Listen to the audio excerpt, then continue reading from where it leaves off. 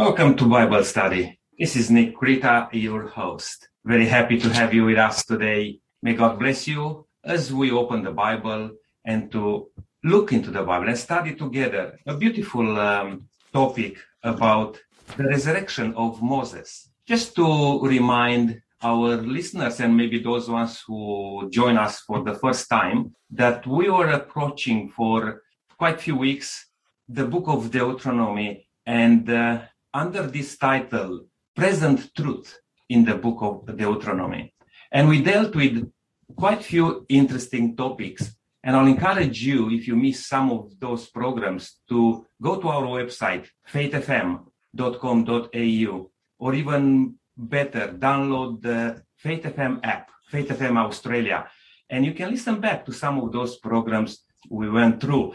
Just to remind you, a couple of them, we covered the topics like the everlasting covenant, the love of the Lord your God, the stranger in your gates. For what nation is there so great? Law and grace, choose life, turn their hearts.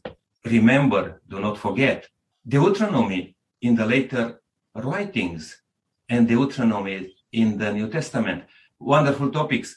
And if you miss some of them, please don't hesitate to go to our website and listen back. I just want to welcome our panel today. Helen, good to have you with us. Thank you, Nick. It's great to be here again, and I can't believe it's the end of another year and end of another quarter. It's just amazing. Where is time? Will, it's nice to have you with us. Thank you, Nick. It's all inspiring stuff, and it's good to be part of it. Joe, thank you for joining. Thank you, Nick. It's always a pleasure to be here and to join everyone. Thank you. Ken, good to have you with us too. Thank you, Nick. Again, it's a pleasure to be here and be part of this panel today. Elijah, thank you for joining. Yes, thank you so much. It's a pleasure to be part of the Bible study discussion. Brenton, welcome from down south. Thank you, Nick. Looking forward to the study as we wrap up the book of Deuteronomy. And Len, thank you for joining us, and thank you for preparing this Bible study you are facilitating today. I will just hand it over to you right now. Thank you for joining. Well, thank you for your welcome, as always, and hello, listeners. We are coming to the end of the series of Bible studies on the Old Testament book of Deuteronomy, and what has happened in the past has provided many useful lessons for us in the 21st century. One outstanding and repeated theme in Deuteronomy is obey, trust, and honour God, and his blessings will follow. Disobey, on the other hand, and dishonouring God and following your own selfish inclination will not invoke God's approval and blessings, but may result in displacement, disappointment, and disaster.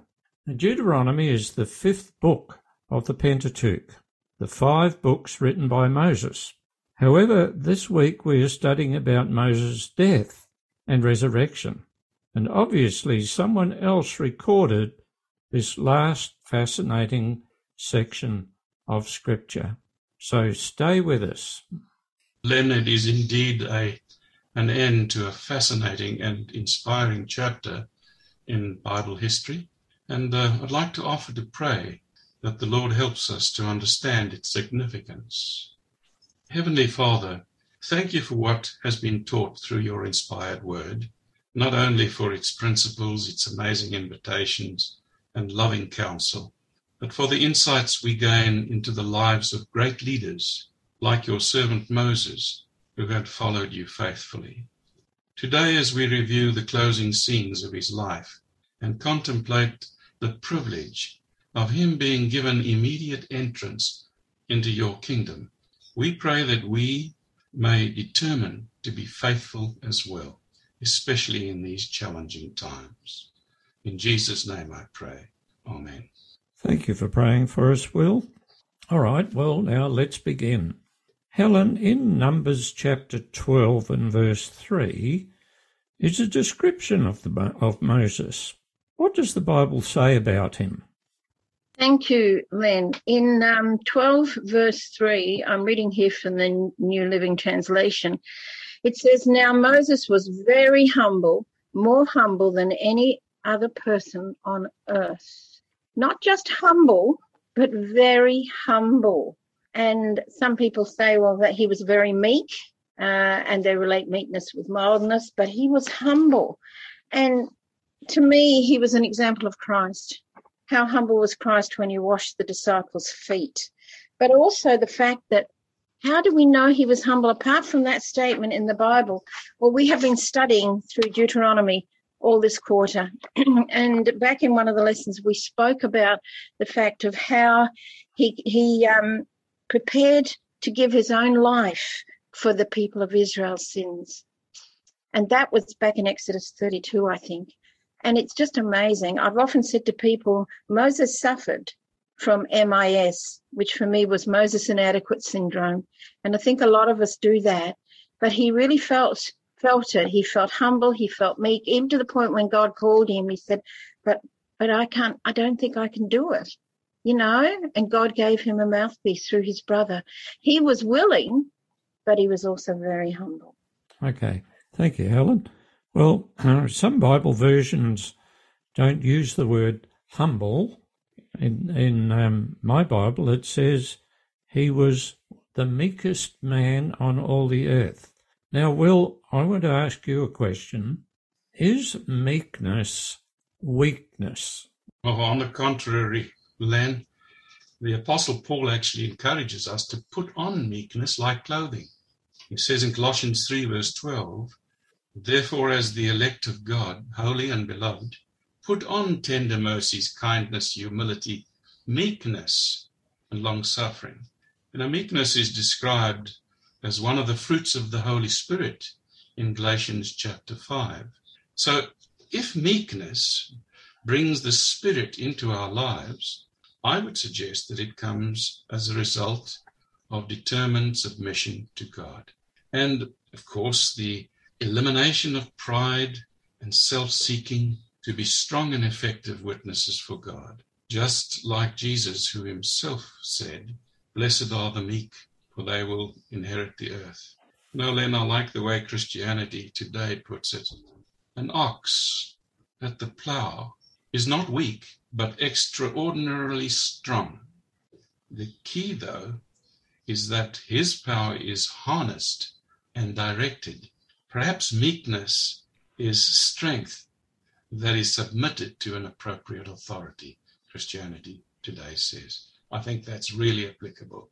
Well, meekness, that's Moses for you, submitting to an appropriate authority. Yes, just before you speak, Brenton, this reminds me of some counsel that Jesus gave, and he said, if somebody strikes you on one side of the face, do what? Turn the other side. Mm.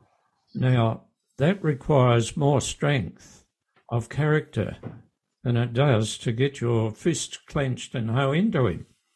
Meekness is not weakness. Moses was a strong character. Now, Brenton. I think Will has articulated it pretty well, but I read this statement too, which is similar.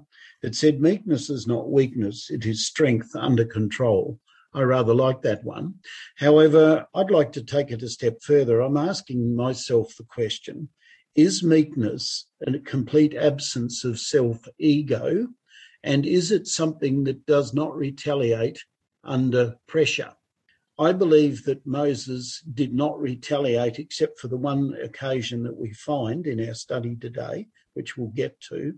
I believe that Moses did not retaliate. If you stop and think, as Ken said off air, about the 40 years that he has led these rebellious, grumbling, mumbling people, each time something went wrong, they blamed him personally. He did not take the blame personally. He always referred them to God and said, it's not me that's leading you, it's God. I believe there's a lesson that we can learn today about meekness. Meekness today, I believe, is not taking things personally. If people have a go at you or try and belittle you or try and target you, I believe we should commit those things to God and leave them in his care. to my way of thinking, that's exactly what meekness is. Yes, I suppose some people would take advantage of that. Yes. But that's just the world we live in. Now, we're talking about Moses, Lydia. What does his name, Moses, mean? Moses means drew out of water. So we remember the experience that happened before when he was rescued from the water, being hidden by his mother, and he was adopted by the king's daughter. And Moses was given a name by his parents before, and he was rescued for a purpose. So was God's hand in his life. So the parents gave his name, I think, being inspired by the Holy Spirit to give him a name, the name Moses, because he had a purpose in life by. Okay, well, I think we'll find that water features rather strongly in Moses' life. Yes, Nick? I was just going to add on what Lydia said. That was very amazing because names in the Bible were very significant. And to name that child, newborn baby Moses, and then come across all those challenges in Egypt, and then the parents to very gently place him in that basket on the water, I believe they have that hope that Moses will be drawn out of water. That's why maybe they place him on the water. They could maybe hide him somewhere else. They have many other options to do. But you see how God leads his people and to assure them that he's in control of all things. And with Moses was exactly the same. I believe that's why his sister was watching him on the waters, because with the expectation of Moses being drawn out of the water. What an amazing name. Yes. All right. Well, of course, he's got a very amazing story, particularly in his earlier years. But anyhow, let's move on. Well, as I said before, water featured rather strongly in Moses' life. And Joe, how did an incident involving water cause Moses to sin, and what were the consequences? That's a very good question, Len. In this incident, the children, if we look at Numbers chapter 20, it tells us that the children of Israel had moved again to the desert of Zin, or Zin. And in this place, it's probably pertinent to mention that Miriam had died, and this would have affected the mood in the entire camp. They were also in a place where there was very little water, and they began to complain. I think in verse 3, it begins with, would that, now this is a familiar whinge, would that we had died with our dear brothers the Lord killed, they shouted at Moses. You have deliberately brought us into this wilderness to get rid of us, along with our flocks and herds. Why did you ever make us leave Egypt and bring us here to this evil place? Where is the fertile land of wonderful crops, the figs, vines, and pomegranates you have told us about? Why, there isn't even water enough to drink. Now, the mood in the camp was volatile. They were short of water in a very warm place. It was a recipe for rebellion and an opportunity for faith as well. Now, Moses in verse 8 was instructed to speak to the rock. You may remember that the last time this had happened, Moses was told to strike the rock for water, and water had gushed out. All this has a symbolic meaning and significance, and I think we're going to come to that. But here we have Moses disobeying God and striking the rock, not once, but twice in sight of all of Israel. Water poured out of the rock as God provided for the children of Israel and their thirsty flocks. Now, God could have done any number of things at that moment. He could have been very severe, but he had provided for the needs of the people despite Moses' disobedience. And there are so many lessons here. Some of us tell us much about the character of God. I'd like to focus on verse 12, though, and this is what God says to him. But the Lord said to Moses and Aaron, because you did not trust, and some versions say believe in me enough to honor me as holy in the sight of the Israelites, you will not bring this community into the land I give them. This is it's a very sad thing for him to say. Moses had spent his entire life honoring God, but in this moment, God says that you did not trust me sufficiently to honor me. And what Moses had done was basically an unholy thing. Because he was God's representative to these people, he had made God look like one of their pagan deities, that had lost control, that he was angry and temperamental. He did not reflect the heart and character of God before the people. And in this sense, Moses had diminished God in the eyes of the people. Who could estimate the ripple effect, the ongoing ripple effect for those that were there that day, and the stories that would be retold through generations about this occasion? Could it have undermined their faith, belief, and trust as well? And that is why it appears that God had to address it decisively. And of course, God's correction of Moses was hard. It would appear to have been hard, but he had to be consistent. He had to be impartial, because he couldn't have one set of rules or one set of acceptable behavior for Israel and his other children, and one for Moses. And so he would not lead Israel into the promised land. Now, this is something that he had dreamed about and hoped for, and it was just something another person had to complete. I think it's worthy to mention that in this quarrel and protest of this mass of people to Moses against God, that at that stage they didn't have water to drink, it was a mess. And it says in Numbers chapter 20, verse 6, that Moses and Aaron went from the assembly to the entrance to the tent of meeting and fell face down, and the glory of the Lord appeared to them. And the Lord said to Moses, take the staff, and you and your brother Aaron gather the assembly together. Speak to that rock before their eyes, and it will pour out its water. So when Moses and Aaron went in front of that big assembly, in front of the rock, he didn't speak to the rock as God instructed him. But in verse 10, it says that Moses said to them, to the assembly, listen, you rebels, must we bring you water out of this rock? Then Moses raised his arm and struck the rock twice with his staff. So he misled God's command, because God asked him to speak to the rock. Instead, he hit the rock twice. Brenton?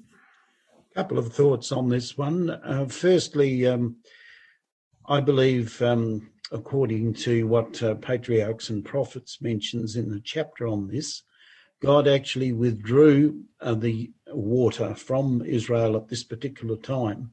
We're dealing with the children of those who died in the wilderness. This is the 40th year of their wandering in the wilderness. In other words, they're just about to go into the promised land. God is testing them just as he tested their fathers. Their fathers failed, and they failed too, because Helen brought it up earlier when she said, if you have a look in Exodus 17, the wording used by the children here in Deuteronomy 20 is virtually identical to that found in Exodus chapter 17. So you've got that as one issue. Another issue you've got by actually saying, hear now, ye rebels, as Lygia said, must we fetch you water from this rock? They had said all along, as we all know from our study this quarter, that every time something went wrong, they blamed Moses. In a sense, by making this comment, they are saying to themselves, we were right all along. It's Moses who led us, not God. So therefore, God is not glorified in any of this. And I believe Moses' sin in presumptuously saying, must we fetch you water from this rock, is not dissimilar to the sin that Lucifer did in heaven. God had no option, as I see it, other than to demonstrate his displeasure on Moses and Aaron. As someone said earlier on, Miriam had died. 4 months later, after Miriam died, Aaron died.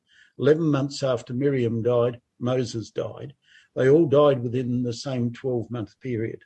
I believe the lesson that we can learn from this is that God expects us to follow him faithfully in everything. Any time we lose our hold on God, we are in deep trouble.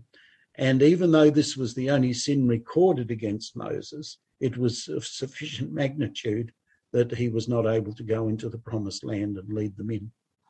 No doubt Moses was very angry and frustrated when he disobeyed God's command. Yes. Because the people were complaining about there being no water. But Ken, I want to ask you a question which relates to us these days. Is being upset or angry any excuse for us to disobey? Well, then, I would say this. Being upset is not a reason to disobey what God has said or advised you to do. However, I would add that as human beings, God understands us very well as he made us and knows how we will often react to things. I find the following scripture very interesting, and it's Ephesians 4:26-27. Be ye angry and sin not.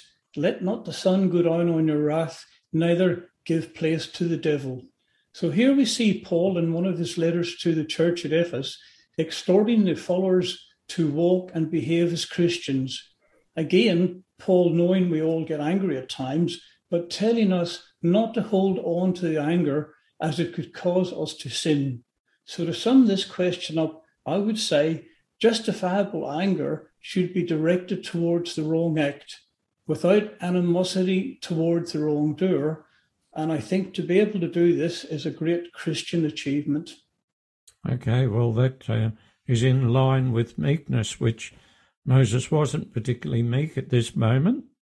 But being angry or being upset is not an excuse for us to disobey. Joe, then Nick. I know it's no excuse. However, it just makes it easier, doesn't it? When we're angry, we're no longer really in control of ourselves. We are swayed by emotions and we aren't able to make good choices as easily. And I think this is where Satan comes in and uses that as an opportunity to create or to provoke a situation where we would sin. As we know, as we've already looked at in Moses' case, he was mourning his sister. They were rebellious again. They were whinging, complaining, angry. And when they get angry and yell at him, they would have been very threatening. And so, he just had a lapse, didn't he? He just lost it and had a lapse and forgot to give God the glory and disobeyed God at the same time. And so I think it's no excuse, but it certainly opens the way for making it easier for us to make poor choices. In fact, sometimes we just act on instinct. We don't even really think about what we're doing or saying at the time. Yes. Yes, Nick? I just wanted to add here that Moses was like any one of us, a human being, a sinful man, even though God spoke about him in great regard. But Moses have his laws also. What's important, that passage of the Bible is quoted that not to let the sun go down on your anger. Sort out things when you see, because God is the one who provides. God is the one who promised us that he will help us even down through the valleys, He will be with us when we are going very well. I think this is a lesson because I want to remind us all again, because we are talking about this experience of Moses and many other people in the Bible in the light of the present truth. How can we apply that for us today? We are not immune to any of those things through which those people went, but we can learn that all of them, they gave their life to God. Those people who have victories in their life, they gave their life to God. Even Judah was asked gently by Jesus. You know what I mean? He had his chances to come back to Jesus, to repent and to be saved. I believe this is the lesson which I will take up to here for myself, that today it's my time to fix my relationship with God, to give myself to God and allow him to make the changes in my life. Yes, being angry is not a sin. It's what happens when we are angry. Helen, when Moses made this angry speech, which was a very short one, he forgot something. What was it? Well, I believe the problem wasn't so much the anger itself, which was bad enough but understandable, as we've mentioned. But when he said, "Must we bring water for you out of this rock?" as if he or any human being could bring water out of a rock in his anger. He seemed to forget at that moment that it was only the power of God working among them that could do such a miracle. And he, of all people, should have known that. I would like to add a few more thoughts that I came across when I was studying this passage, and it spoke to me greatly. You know, when God said to Moses, "As the people watch, speak to the rock." So there was one key. The people were watching Moses. He was God's representative, just as people watch us, and we are God's representatives. But in fairness, Moses actually did what he was told partially. And sometimes we think that by partially doing what God asks us, it's fine. You know, he took his staff as he was commanded. He gathered or summoned the people to come and gather at the rock as commanded. And yes, he spoke to them as commanded. But he was angry with the people.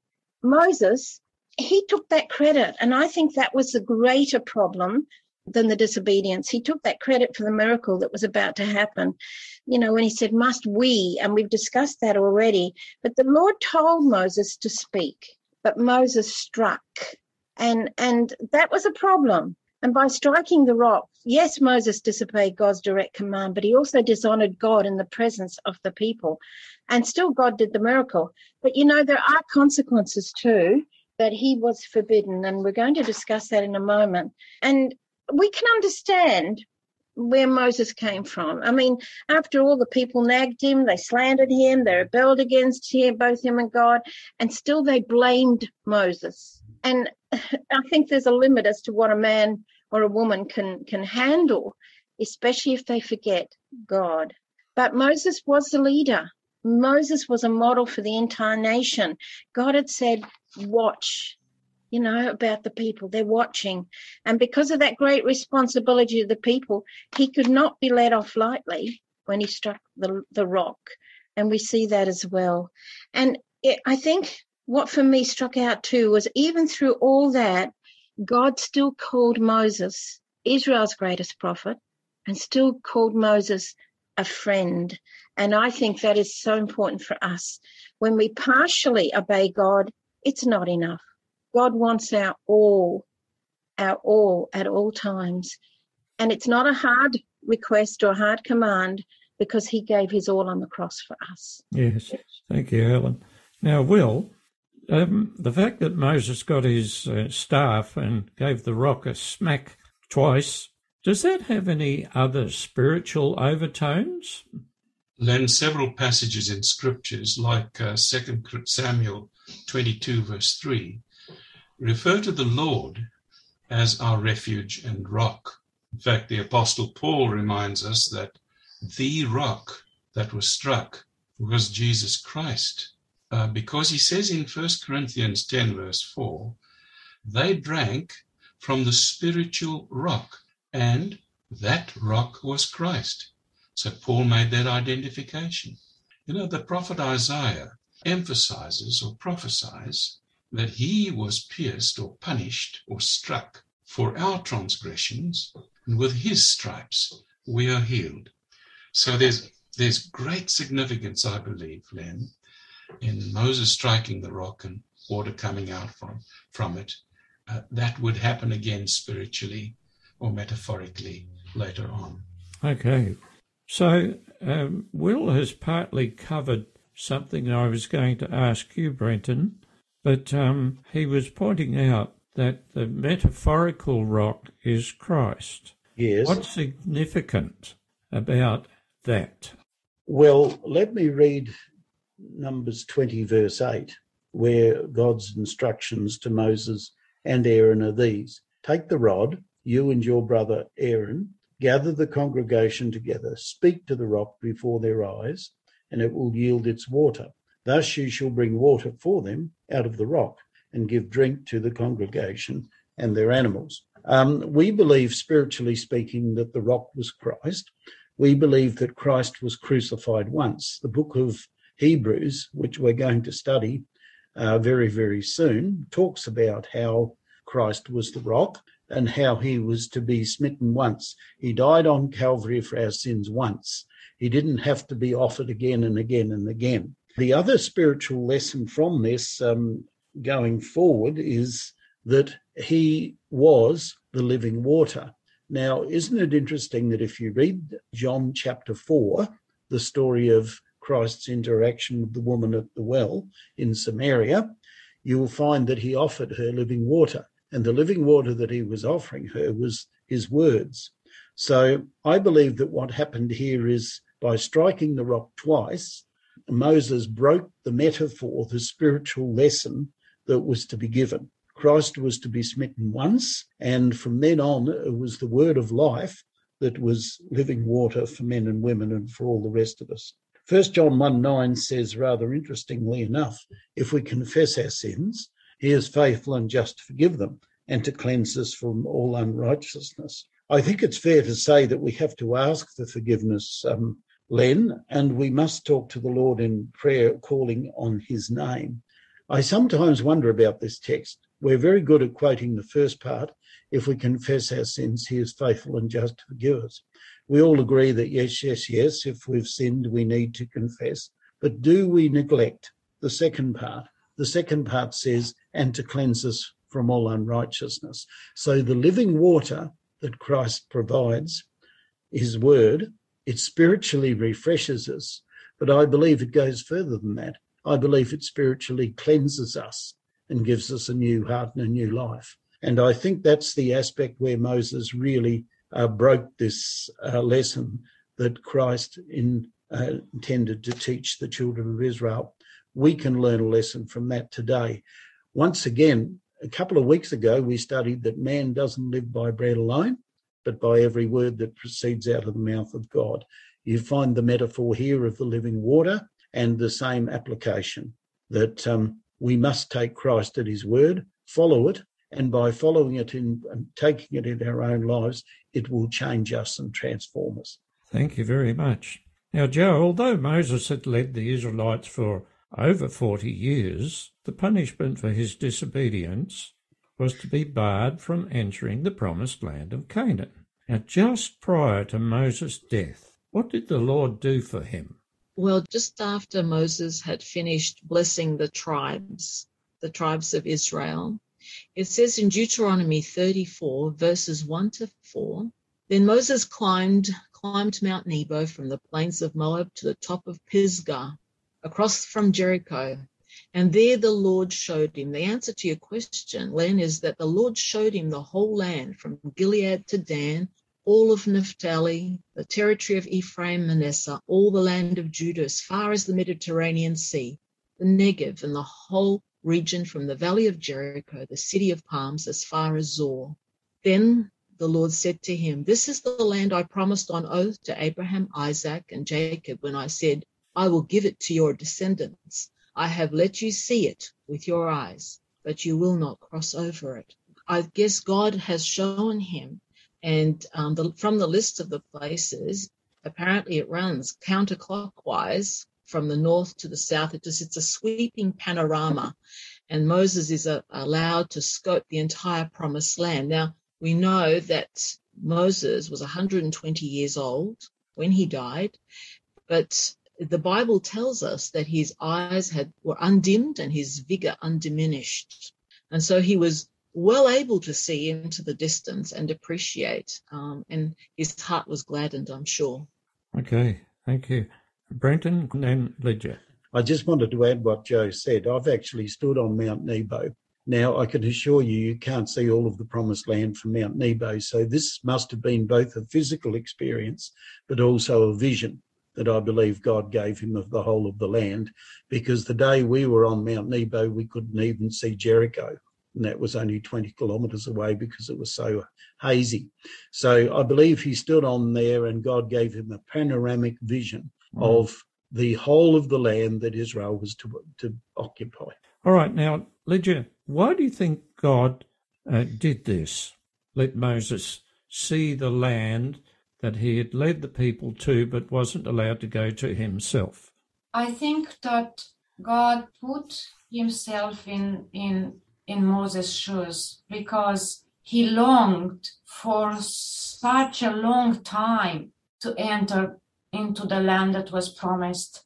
And because he was called on the mountain to die, and it was said to him that he was not faithful to God as he was asked for, God chose this way to show him. And I think it was not just a panoramic view. I think it was more than that. I think God placed in his mind a better view of the land and the future, just to fulfill his desire in his heart that him as a servant of God fulfilled his mission and had to be stopped there.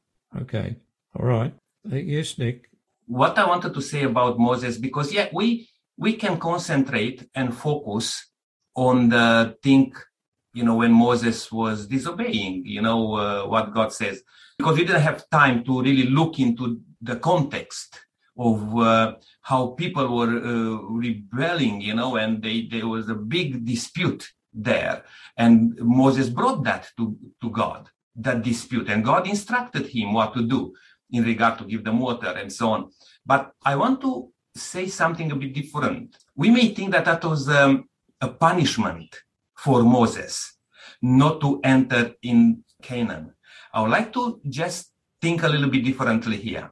Actually, Moses to be put up on that top, on the mountain there, and to see the land of Canaan. But what about that Moses had the privilege to go into the heavenly Canaan? Because not to see all the bad things which still happen in Canaan after the Israel went, and all the sin they committed there in the earthly Canaan. I think, we can be sometimes disappointed that we haven't achieved what was in our heart or what we looked for. I believe if we trust in God, as Apostle Paul says, but for me, to die, it's a gain. To live, it's Christ. I think this is an amazing lesson for us to learn, not to look at the negative aspect and thinking what the punishment God gave Moses that he was not allowed to enter in the earthly Canaan. Actually, God spoke highly about Moses and have that privilege of being resurrected and taken in heaven with God, to live with God there and to strengthen our Lord Jesus Christ, the rock which he struck. I think that's an amazing lesson to learn here. It's very good and very comforting for us to realise that although Moses had disobeyed, God hadn't written him off. God still cared for Moses. Yes. And I was thinking about this, and these are panel questions. Nobody in particular has to try to answer this, but if you have a response, I wonder why God didn't say to Moses, oh, well, too bad, forget about it. You can lead the people into Canaan after all. Yes, Brenton? I think there was a problem, as I commented earlier, Len, by making the comment that he did in Numbers 20, verse 7 or 8, where he said, "Hear now, ye rebels, must we fetch you water from this rock?" If God had overlooked this as being a comparatively trivial matter, remember every time that the Israelites found themselves in difficulty, they blamed Moses. It's possible that if he had led them into the land of Canaan, because he'd lost his hold on God on this one occasion, he's now in a situation, I believe, where it's easier for the devil to come to him a second time and tempt him to take the credit for leading them into the land of Canaan. What I believe God was showing them by allowing Moses to die right on the borders of Canaan, it was clear to the rebellious ones And when they knew that Moses had died, they must have reflected, surely, at least some of them, that our rebelliousness has caused Moses to lose his temper with us and ultimately his life. It must have become clear to all of them that when they went into the land of Canaan under a new leader, Joshua, it was God who was leading them in rather than a man. And I believe that that's one reason why God did not allow him to lead them in. We do not know. It's mere speculation because we know that he didn't lead them in. But having failed once, we all know with temptation, it's easy to fail a second time. And I think that God saw that the only way that Israel would see clearly who it was that had led them from Egypt right through to the border of and into the promised land, they needed to learn the lesson that it was God, Christ himself, who had led them all along. Yes, thank you. Nick? Here again, I want to mention, that beautiful passage in 1 John chapter 1, verse 9. If we confess our sins, what it says the next? He is faithful. He is faithful. Who is faithful? God is faithful to forgive us. You know what I find out here? That Moses didn't plead with God or say, please let me go in Canaan. Please, no. Why? Because Moses understood. I believe Moses practiced this. He really repented and he asked God for that forgiveness. But the consequence of sin was still there. And we have many examples in the Bible, like the King David. He knew that the consequence of his sin will follow. And he was a strong man, and God was able to call him a man after his own heart, God's heart. This is a lesson for us, for me, that the privilege we have is to confess our sins. That's a privilege we have. And God will take care of that. Even though we may miss out of some things in this life as a consequence of our sin, God will take care of us. God will bless us. God will give us more than we dreamed of. In this case, Moses, God gave him more. Not only just to let him go in the earthly Canaan, but God gave him more than that. All right, well, that's a good point. Yes, Helen? Yeah, thinking about this punishment brought me back to when Satan rebelled in heaven. Yes. God could have zapped Satan straight away. But what would have been the result? Or he could have just said, all right, Satan, you can have your free will. What would have been the result of that? And I think this is similar to Moses. As I said before, a key word for me was that the people were watching. The people were watching. And what Moses did was, his trespass was a mistake of any leader, and that is the temptation of to replace God. And I think there's a lesson there for us that we must be very, very careful. Satan wanted to replace God. Maybe Moses subconsciously, when he made that comment, because I don't really believe that he felt that he was going to replace God, because he loved God so much and he knew God. But in that moment of anger, he let it down. But, when I think of it, as I mentioned before, Moses was a leader. He was a model for the entire nation. And last week, we learned in our study that God does not go along with favoritism. Yes. You might remember that. It doesn't matter about man's status or, whether they're rich or poor or royalty or not. He regards all people the same. So if he had let Moses off without the consequences of what he did, I believe that the children of Israel would have taken that as a sign that, if we do sin, it's all right, God's just going to forgive us. It reduces the responsibility, if you like, of sin. And sin is abhorrent to God. So I believe that God always had options, but I believe in front of the people, Moses had to be chastened because he definitely went against God. But the good thing, as we saw, was even though Moses at the time, he would have realized what he did, but he didn't see that vision of the heavenly Canaan. But that's how God works. I'm sure that Moses repented of his sin. And in fact, I was reading just the other day about a text in Deuteronomy 31, verse 8. It says, do not be afraid or discouraged, for the Lord will personally go ahead of you. He will be with you. He will neither fail you nor abandon you. And I believe that's encouragement for all of us when we sin and we come back to what Nick just quoted and my favourite text on John 1:9. God will never abandon us. Okay, well, there is a promised land that we're all heading toward. Yes. And the experiences of these people show that God is faithful. And if we are truly sorry for what we've done wrong, we don't have anything to fear. Joe, you want to comment here? Only very briefly. I think it wasn't so much that he disobeyed God, and he did disobey God, but in so doing, he had defaced a beautiful picture of Christ's redemptive work through the rock which provided water in the wilderness. And we know that the New Testament makes this clear, that he is the water-providing, life-giving rock. And Jesus, being struck once, provided life for all who would drink from him. And I think that has been mentioned.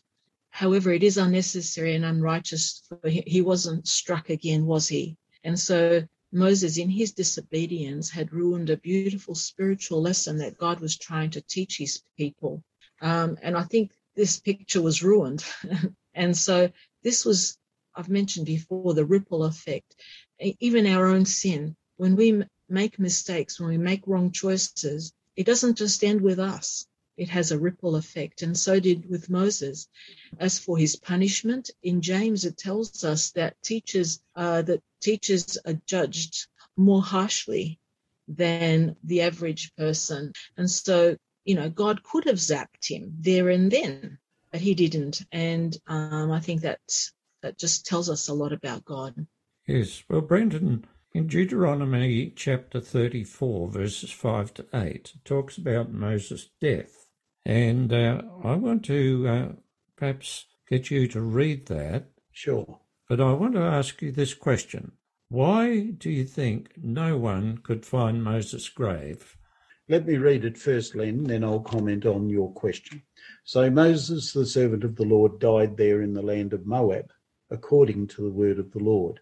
And he buried him in a valley in the land of Moab, opposite Beth Peor. But no one knows his grave to this day. Moses was 120 years old when he died. His eyes were not dim, nor his natural vigour diminished. And the children of Israel wept for Moses in the plains of Moab 30 days. So the days of weeping and mourning for Moses ended. I believe, Len, the answer to that question is well, first of all, who was present when Moses died? We believe that God himself buried Moses, and we believe he buried him in an unmarked grave for one simple reason. I believe that the children of Israel would have possibly erected a shrine there, and they would have come and worshipped at that. We have an example of that. Back in the wilderness, you might remember Moses was instructed when the snakes were biting the Israelites and killing them to make a brass serpent and put it on a pole. It was known as Nehushtan. Now, back in the time of Josiah, they were actually worshipping this snake. So when Israel went off track, it is not hard to visualize that if they knew where Moses was buried and there was a memorial to him, that they would have come and worshipped there. God wanted them to worship him.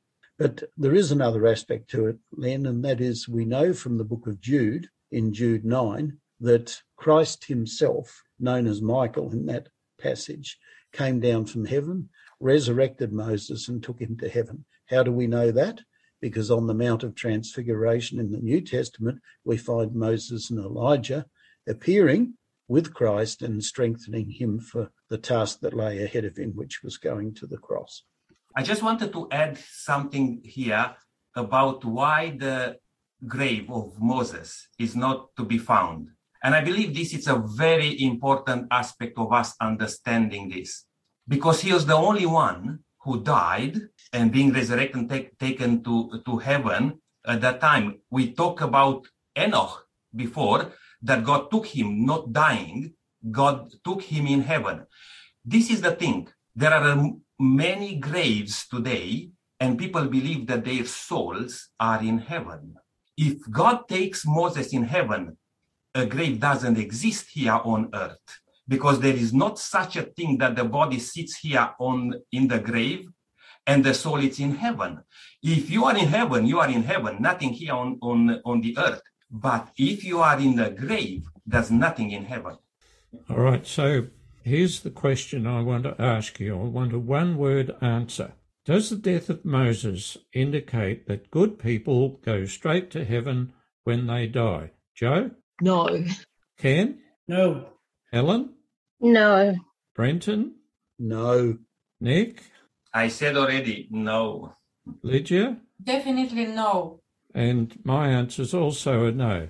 Well, now, it's been alluded to, but Ken, in Jude verse 9, there's a question, or well, it gives us an answer to the question, who claimed Moses' body? Well, as we read in Jude 9, yet Michael the archangel, when contending with the devil, he disputed about the body of Moses, durst not being against him a rallying accusation, but he said, the Lord rebuke you.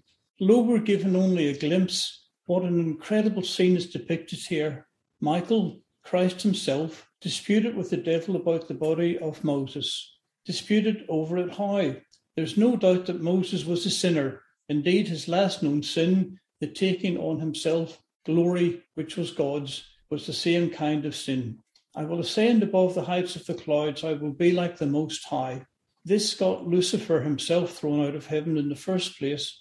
The dispute over Moses' body must have been because Christ was now claiming for Moses the promised resurrection. But how could Christ do that for a sinner? Moses somehow who had violated his law. The answer, of course, could only be the cross, just as all the animal sacrifices pointed ahead to Christ's death. So obviously the Lord now, looking ahead to the cross, claimed the body of Moses to be resurrected. In consequence of sin, Moses had come under the power of Satan. In his own merits, he was death's lawful captive, but he was raised to immortal life, holding his title in the name of the Redeemer. Moses came forth from the tomb glorified and ascended with his deliverer to the city of God. Yes, all right. Thank you, Ken. The New Testament cites an incident where Moses appears again. After all, we are talking about the resurrection of Moses. Helen, would you briefly like to tell us what was the situation and why would Moses have been there? Okay, in Matthew 17, 1-5, it talks about 6 days later, Jesus took Peter and the two brothers, James and John, led them up a high mountain to be alone. And as the men watched, Jesus' appearance was transformed so that his face shone like the sun and his clothes became as white as light. And suddenly Moses and Elijah appeared and began talking with Jesus. I'm going to stop at that point because I note something very, very important, and that was that they were transformed for a start. I believe this was a vision, and he shone like the sun. And verse 3, suddenly Moses and Elijah appeared and began talking with Jesus. That stood out to me when I thought, okay, here is a foretaste of heaven, and here they are talking. There is interaction in heaven. You know, people still have, they're individuals. They have minds, hearts, opinions, whatever. And that was an encouragement for me for a start. But what does it represent? Well, first and foremost, I believe that it shows a brief glimpse of the true glory of the King. I believe that it was a special revelation of Jesus' divinity to 3 of the disciples, and it was God's divine affirmation of everything Jesus had done and was going to do. But apart from that, why Moses and why Elijah? Moses, both these men, they were two of the greatest prophets in the Old Testament. And I believe that Moses, for a start, I believe Moses and Elijah encouraged Jesus, but I believe that Moses represents the saints who have died or will die and who will be resurrected at Jesus' return. And Elijah, on the other hand, he was taken to heaven in a chariot. He did not die. So for me, that's the people that will be still alive when Jesus returns. It's an example of those. And also, if we look a little bit further, we'll notice that Moses represents the law and Elijah represents the prophets who foretold of the coming of the Messiah. All right. Thank you, Helen. Now, Joe, Moses was resurrected. Does it tell us in 1 Corinthians 15, verses 50 to 58, about when people the saved people receive immortality? Okay. Now, this comes from 1 Corinthians 15, verses 50 to 54. Now, this doesn't really need any comment because the word of God speaks for itself. And it says, I declare to you, brothers and sisters, that flesh and blood cannot inherit the kingdom of God, nor does the perishable inherit the imperishable. Listen, I tell you a mystery. We will not all sleep, but we will all be changed in a flash, in the twinkling of an eye, at the last trumpet. For the trumpet will sound, the dead will be raised imperishable, and we will be changed. When the perishable has been clothed with the imperishable, and the mortal with immortality, then the saying that is written will come true. Death has been swallowed up in victory. Yes, and this is a wonderful promise, that when Jesus comes again, that's when immortality begins for those who are faithful to God. What Joe was saying, that not blood and flesh will inherit eternal life. Some people may think that there will be only spirits there because not blood and flesh. But when we talk about the blood and flesh, we talk about the sin. Because, the Bible speaks that not through the blood of animals, we are cleansed, but through the blood of Jesus. Blood and flesh represent sin, which means in heaven will not be such as sin. And then we cannot go in heaven, doesn't matter what we do on this earth. We need to put ourselves right with God to be able to be in heaven, because some people may misunderstand that when that passage says not flesh and blood, they may think that will be only just spirits in heaven. We don't go straight to heaven when we die, although many people believe that lie. The saints are given eternal life at and not before Jesus returns to take his people home. And that's been the hope of Christians for generations. This is my hope, the hope and reassurance of each of us on the Bible study panel. Dear friends, it's our prayer that this hope becomes your hope, and that you live your lives in commitment to the Lord. He was Moses' hope, the only worthwhile hope. Now we're at the brink of a new year, and we believe Jesus is coming soon. Don't you give up. He will keep his promise. He will come. And may we and you all be ready for that glorious event. Brendan, would you pray for us and our listeners? Certainly. Father in heaven, I want to thank you for the studies that we have done over the last few weeks in the book of Deuteronomy. Moses was raised by Christ himself and taken to heaven. We have the promise that Joe shared with us from 1 Corinthians 15, verse 50 to 58, of who will inherit the kingdom of God. We look forward to that day. Lord, whether we chosen to fall asleep before that time and resurrected to see you appear in the clouds of heaven, or whether we are alive and remain until the coming of the Lord, we are content. We thank you for what we have studied. Our hearts are joyful because we do have what we call the blessed hope. May this blessed hope sustain us as panel, and may it sustain our listeners as we go into 2022. My prayer is this in Jesus' name. Amen. Amen. So from all of us, we wish you a Happy Christmas and a blessed New Year. Thank you, everyone, for your participation today. That was a great study about the book of Deuteronomy. And looking forward to start a brand new Bible study about the book of Hebrew. I believe that will be a blessing for us all. Please join us again next week. And until then, walk safely in the footsteps of Jesus.